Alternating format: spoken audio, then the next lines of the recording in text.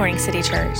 This is Tracy Woodfin with a moment of sanity at the start of your day, a moment of truth from God's Word, a moment of grace. When reading some verses in today's daily office lectionary, I was reminded of a woman I had just learned about this week. I'm currently reading Carved in Ebony, Lessons from Black Women Who Shape Us by Jasmine Holmes. This book is helping me learn how Black women have been some of the main figures in defining the landscape of American history and faith. The first woman profiled in this book is Elizabeth Freeman. She was born into slavery in the mid-1700s in Massachusetts. Her master, Colonel John Ashley, contributed to the Sheffield Declaration, which was a legislative document for the state of Massachusetts that was similar to the Declaration of Independence. This document stated that mankind in state of nature are equal, free, and independent of each other, and have a right to the undisturbed enjoyment of their lives, their liberty, their property. Elizabeth saw her master's hypocrisy. She was enslaved by him. Even though she could not read or write, this brave woman sued the state of Massachusetts for her freedom in 1781. Elizabeth was the first enslaved woman that gained her freedom based on the principle of equality, rather than abuse or wrongful enslavement. Elizabeth was skilled at domestic work and as a midwife, and even after she won her freedom, her former master tried to hire her. She refused and instead worked for the lawyer who helped her win her case. Her tombstone read, Elizabeth Freeman, also known by the name of Mum Bet, died December 28, 1829. Her supposed age was 85 years.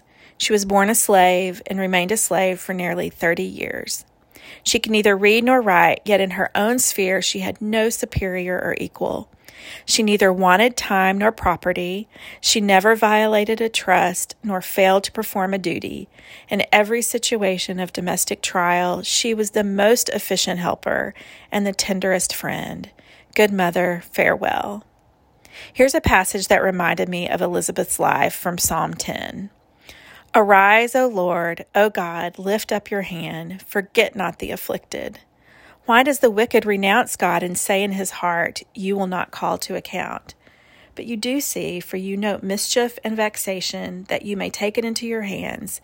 To you the helpless commits himself. You have been the helper of the fatherless. Break the arm of the wicked and evildoer. Call his wickedness to count until you find none. The Lord is king forever and ever. The nations perish from his land. O Lord, you hear the desire of the afflicted. You will strengthen their heart. You will incline your ear to do justice to the fatherless and the oppressed, so that man who is of the earth may strike terror no more. And here's a few verses from Isaiah 40.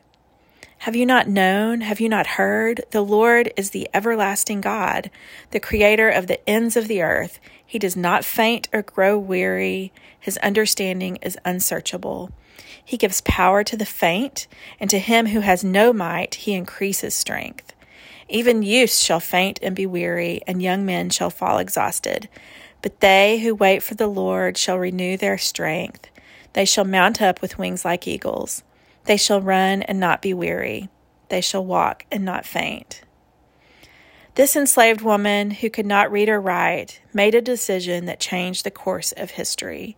She decided that she would fight for freedoms that most people did not think applied to her based on the color of her skin. She began to pull back the curtain of hypocrisy of slavery in the, quote, land of the free. Her strength of character is convicting to me.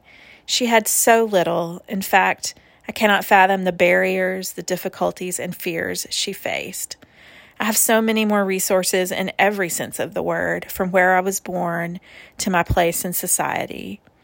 But how often do I remember that God gives power to the faint, that God does not grow weary, and especially that his understanding is unsearchable?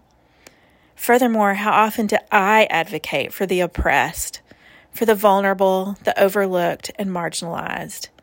In closing, I'm going to repeat a verse that I read earlier from Psalm 10. O Lord, you hear the desire of the afflicted. You will strengthen their heart. You will incline your ear to do justice to the fatherless and the oppressed, so that man who is of the earth may strike terror no more. Thanks for listening. Until tomorrow, stay well and do good.